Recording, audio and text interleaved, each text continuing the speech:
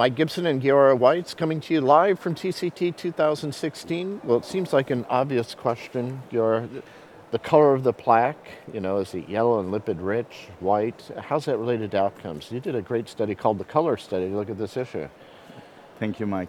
Yes, the color study is basically the largest study so far evaluating the imaging with near-infrared spectroscopy. Near-infrared spectroscopy is basically, it's a technique from chemistry that chemists are using to identify different molecules. It's light-based, so it's about absorption of the light. Every molecule has its own absorption rate, so it's like a fingerprint of a molecule. And this technique was actually introduced into a catheter that we can insert into the coronary artery and learn about the content of the vessel wall. It was specifically designed to evaluate lipid core plaque. And you can also kind of drill down at different depths. Is that true with near-infrared? Not just the surface, but looking deeper within? It goes something like 1 millimeter deep because it's a laser light, so the penetration of light is limited to the only reason I know it is as an artist, they use near-infrared to look at paintings and to see what was the underpainting underneath. And for some famous paintings, you'll see that there was another painting underneath, and you can look at the original drawing. So it's used in a lot of different areas. That's true. Yeah, that's true. So the study was really to evaluate coronary arteries. We looked at two types of lesions. So we looked at what we called culprit lesions. Those were the lesions that were treated by the operator, decided by the clinical scenario and the morphological appearance, both angiographically or in IVUS. And the non-culprit lesion, to evaluate what, we are talking for years about vulnerable plaque. Are the plaque lipid-rich, lipid core that may be, patient having them may be susceptible for future event. The study was enrolled 1,899 patients. So it's the largest study so far with this technology. Wow. The overall event rate, interestingly, was low. The overall event rate, we followed all the patients for 2 years for the composite MACE of cardiac mortality, myocardial infarction, revascularization, and hospitalization. The overall event rate was relatively low, 14%. It's a little lower than what we had in the past. If we look at culprit lesion-related event and non-culprit lesion-related events, so culprit lesion event was 6%, non-culprit lesion-related events were 8.3%. This is the first time, if you remember from the PROSPECT study. Right. Here, the first time that we had the culprit lesion-related event lower than the non-culprit. Yeah. So it's a signal that we are doing something good for our patients, and we are getting better, and our patients are getting better. Or we didn't treat the right blockage, which is a big thing, I think. Sometimes we treat the tightest blockage, but the other one over there was actually the culprit. That's true. And then we looked about, especially in those culprit lesion related, and especially in those culprit lesions that were imaged. So we had 1,168 patients that had a culprit lesion image and then stented. There were 1,265 lesions like that. The event rate, whether if you look at a patient-based or lesion-based, was around 5.5% in 2 years. That's also relatively low.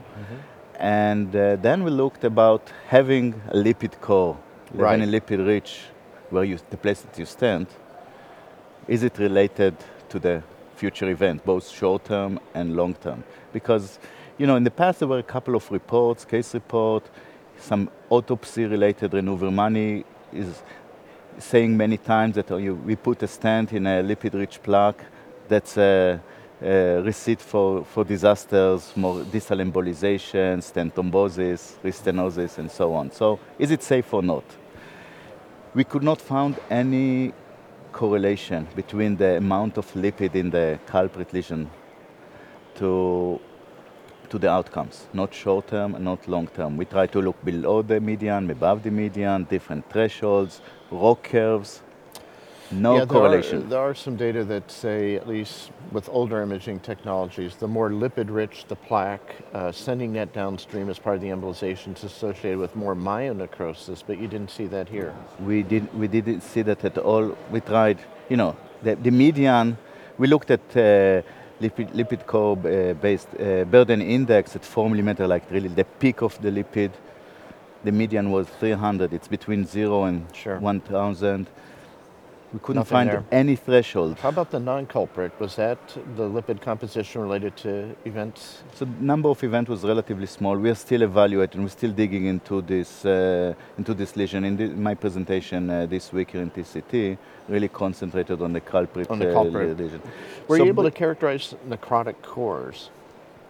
So it's not an histological evaluation, I see. and Yeah, the near infrared catheter can't do that. still cannot tell us the thickness of the cap.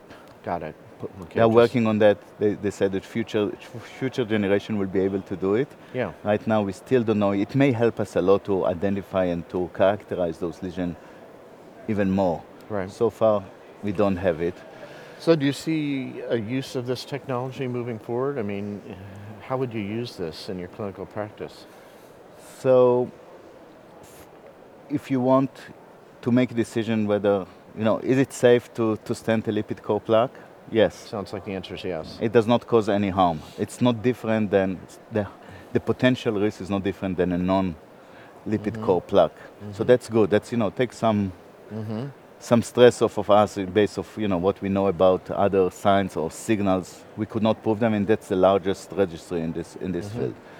About the vulnerable plaque and the non-culprit lesion-related arteries, here this study was a little limited because most of the operators imaged only the culprit vessels. I see. And we know from other studies that work from Rotterdam that actually they imaged the non-culprit vessels. They found actually correlation with the lipid plaque with events, future Okay. events.